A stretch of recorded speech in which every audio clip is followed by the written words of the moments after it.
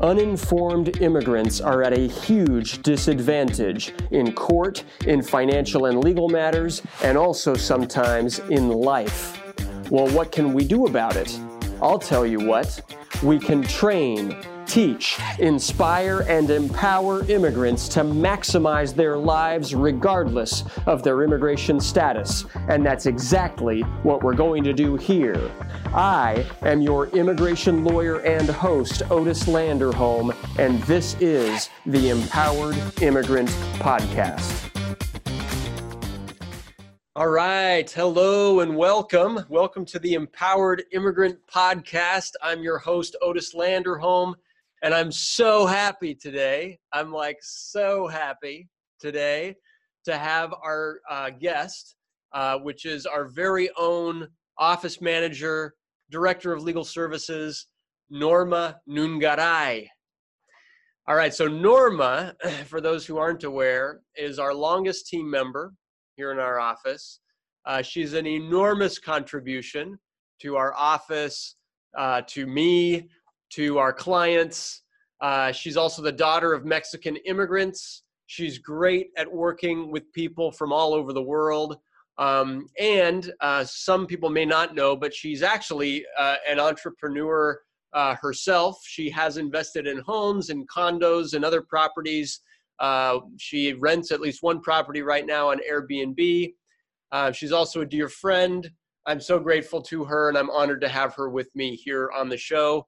Norma, welcome. Thank you for having me. Of course. It's podcast, I do. All right. Well, I'm sure it won't be the last. So Norma, tell us about yourself. How did you find our firm? How did you get into immigration law? How did we meet? How did this all start? Yeah, it all started when I went to, I started off going to SF State, and I was determined to get a degree in something. I knew I wanted to be law, and I accomplished my BA in political science. And then, I was thinking about law school, and I wasn't sure, if I should either go to law school or maybe start working in the field to see if I really wanted to be a lawyer. And I decided, I want to maybe work in the field first and see if that's really something I want to pursue, because it was going to be a commitment for me to go to law school. Mm-hmm. So I decided to go to paralegal, get a paralegal certificate. And I did that for a year and a half. And I got a really good taste of what legal work is and what it takes. So then I started now figuring out what type of law I really wanted to work in. And the first thing that came in mind was personal injury. And I worked in that for about 2 years, and it was not for me. I felt like I needed something that felt more rewarding, that I was actually using my Spanish or working with the Spanish community, immigrants, and I started looking into immigration. It was really, really tough for me to find a job in the immigration world. And till this day, I don't understand really why. It was like I was offering myself for free to work in internships, and I still wouldn't get attention from anyone. They wanted experience, and I didn't have that immigration experience, and it was pretty devastating for me. I'm like, what do I do? And I did give up for a few months. I gave up, and I was just working in hospitality for a long time. So I just kept doing that when I graduated. And, something happened in hospitality that caused me to want to attempt it again and not give up on finding that immigration field, job or whatever. Mm-hmm. So, I started going on Yelp again, and I found your firm, and I found this other firm, and I started getting some attention to my resume, and it was nice to know that someone was interested in interviewing me. And I found your firm, and I started researching, that you were a startup, you were trying to build your firm up, and I saw that you worked in with families, and I felt like that was where I wanted to be. So I found you, and I went to the interview. It just felt right. I know you had me answer like 3 little simple questions about, my family, my background, and I just felt comfortable. I remember arriving to that interview like super early, and I got to meet your staff. So I kind of wanted to just know everything even before I interviewed you. So I was just very fortunate that I found something that I love, and I've been in till this day. Mm-hmm. Yeah, 7 years. Yeah. It's amazing. Yeah. Yeah, and we've now, for those who are listening, our firm has, we have doubled, and then we have doubled again during those 7 years. And a lot of that is thanks to Norma. And so, yeah, we've experienced tremendous growth, and we've moved from a little teeny tiny office in San Francisco to a larger office in downtown Oakland, and now to a much larger office here on the Embarcadero of Oakland. And it's just been a wild ride, it's a wild ride. And Norma, I really appreciate your courage to like even reach out and to join such a small little office that I had back in the day, and we've made it a good go. Yeah. Yeah. It's been great. Was there something when you were young, or was there something in you that was even calling you to become a paralegal or to have an interest in law? Where did your interest in law come from? I did a lot of police type of work. Oh, yeah. Yeah. Cool. I was an explorer for the Richmond Police Department for 4 years. Cool. And that was just an activity. I used to love just being busy when I was in high school and get involved in all types of different programs. And during my time as an explorer, I found my calling, I guess, within that program. And I saw that I was good at like being that explorer and maybe even being a cop someday. So I saw myself in that field. Mm-hmm. But that's more of enforcement, right? So, as I graduated from high school and I then went to college, I got to meet other colleagues and knowing what other options there were for me. So then my view of maybe enforcement wasn't there anymore. Mm-hmm. And I started thinking of where maybe I could make a more impactful change would be maybe going into legal work, instead of enforcement. Yeah. Oh, that's awesome. That's awesome. Thank you for sharing that. I know that you've told me that at some point in the past, but I had forgotten that. That's, it's not easy to be part of the justice system in any way, and to hold people accountable and to arrest people and things like that.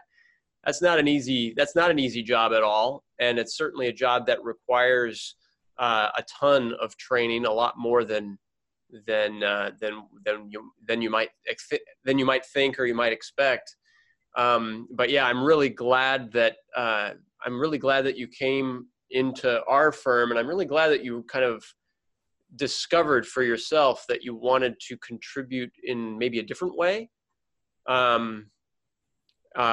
Being a police officer, I think it is an enormous contribution to society. But I personally love being able to like look a person in the eye and say, hey, you know something, we just won your case and your whole life it's not going to be the same again. And that's a experience that you don't get sending somebody to jail or arresting them, though you are making people safer doing that, at least in theory, right? Mm-hmm. But cool. Thank you for that. So, and then somewhere along the line, you got law, you got, enforcement stuff, and somewhere on the line, you got interested in real estate. So tell us about that. How did that come about? I think it's always been since I was growing up. I felt, and at least what my parents also share with me is that I've always been someone that loves to save their money. I don't like to just spend it stupidly. Mm-hmm. I always have loved to know that I have money in the bank account and that I have a safety net. And because I had that safety net, and during 2000 and I think it was 2007 or 2009 that we had the crash, I had gotten my first paralegal job, and that was the first time in my life that I was actually making more than I ever had after I graduated from college. And I was very happy and excited, and I was just saving up a lot of money. You know, I was living at home. I didn't have to pay rent or food. Everything was given to me. So I was able to really take advantage of that opportunity and just save up as much as I could. And I just suddenly started hearing in the news, this is happening in the real estate market, and we're going through this wave of a housing crisis. I wasn't sure exactly where the housing crisis came from at that time. You know, I just knew that houses were dirt cheap. Yeah. You know, and I was doing the math. I was doing the math on my own and calculating how much a mortgage would be and how much I would be able to pay. And the numbers just made sense. There was no reason why I wouldn't want to buy it. You know, I was living at home. I didn't have expenses.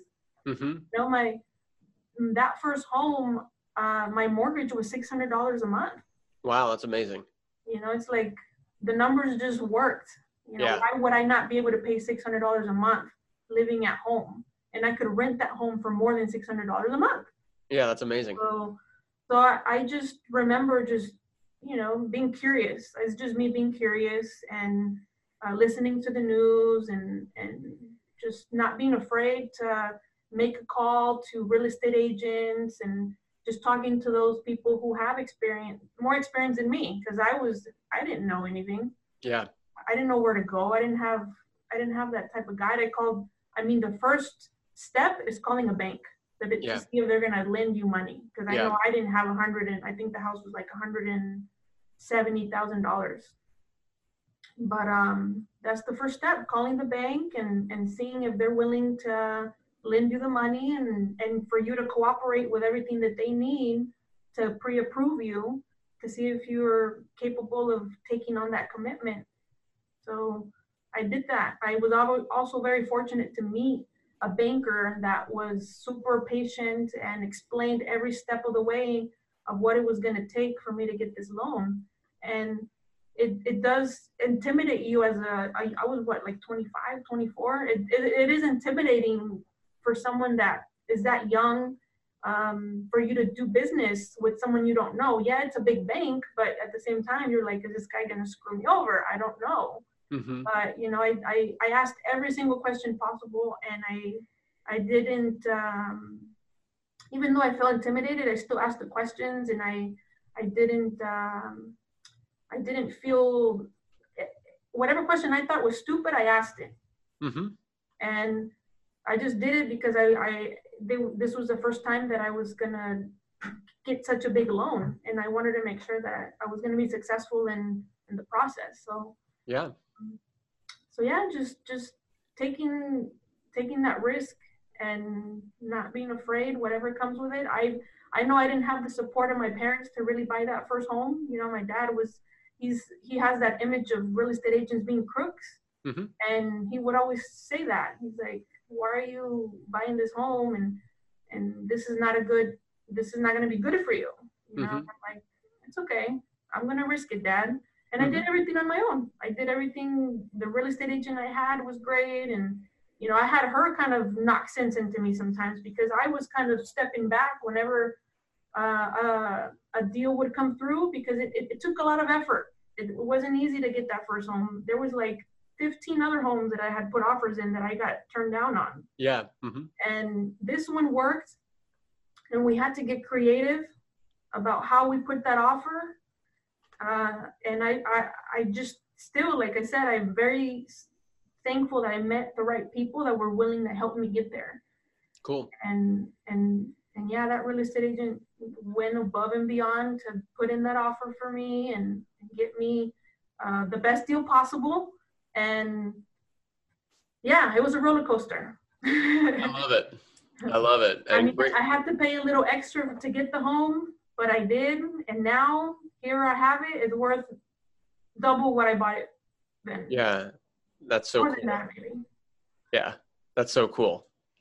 Great job. And it's an important reminder, right? Especially right now in the middle of COVID-19 pandemic, right? There's going to be another recession that's also going to affect the real estate market. And, you know, people can be on the lookout. You never know, right? People in the middle of recessions can be the opportunity, right? And you certainly took advantage of that when you were 24 years old during the last recession. I love that. That's really amazing.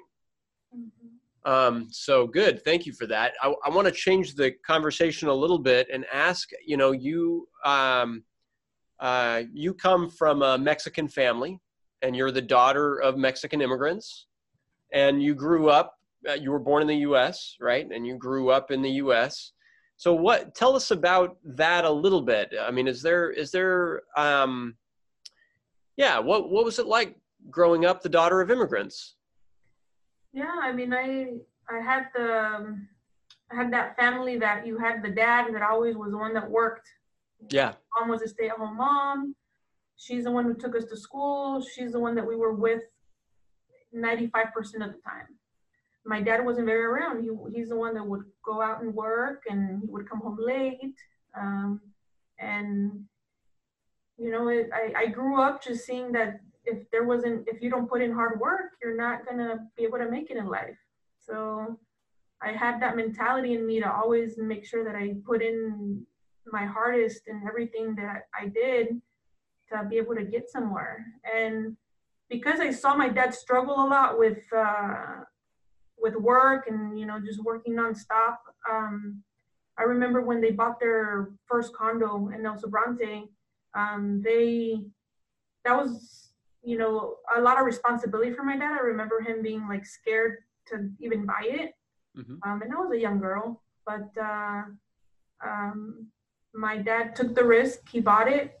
And when my brother started getting older, my dad wanted a bigger home. So then we started looking again, and I actually helped my dad buy the home he has. When I was about 18, that's when he bought that home. And I remember them arguing over, like, we don't have enough money to buy this home. And I'm like, Dad, I have money saved up, you can borrow, you know? And he was like, you do? Like, yeah. And he's never forgotten that. And he doesn't tell me very often, but I hear him share it with the family. He's like, my daughter helped me. Mm-hmm. And it's very, it makes me feel very proud of myself that I was able to do that. Mm-hmm. So I guess money was an issue, I guess, when I was growing up a lot. I felt like my dad always felt like he needed to make sure that we were 100% good, and he would stress out a lot. So I just felt like I didn't want to be in that place. I wanted to make sure that I was able to put a roof on my head without having to depend on anyone else. Mm-hmm. So I grew up seeing that, and just that would continue being a visual in my head as I grew up and I worked and I went to school. And maybe I feel like that's really what motivated me to buy that first home. Like, I wanted to make sure I had something on my own before I got married, before I did anything else, to know that I had something to fall on. Mm-hmm. If something ever happened to my family or to my family that I have, but something that I could say is mine. Yeah. Awesome. Yeah. Great job. I love it. Thank you. That's amazing. Yeah. And thank you for sharing it. Well, you know, here, the whole idea of this podcast, right? We call it the Empowered Immigrant Podcast. The whole idea of it is that we believe in empowerment, right? Regardless of immigration status, regardless of of where you come from. And so in thinking about that, like, what is one piece of advice that you would give to somebody who's like an immigrant going through an immigration process? What's one piece of advice that you would share with that person? I think we say it here in the firm, and I feel like we've said it in the past, and I really do believe in it, that if there's no pain, there's no gain. Yeah. And I've lived through a lot of pain, but I've gained a lot from it. Good. That's awesome. All right. Norma, thank you so much for being here with us today. And thank you for your contribution and your work and your support of our office and our clients and everything that you do. All right. And so good. And those listening, thank you so much for joining our podcast here. We're the Empowered Immigrant Podcast. Please share our podcast and please follow it through your app. We are trying to grow what we're doing here, so please share it. If this was useful for you, share it with one other person or maybe more, and let's grow our message and let's spread it and let's all be empowered as we go through our lives together here. So thank you so much and have a great rest of your day. All right, bye-bye.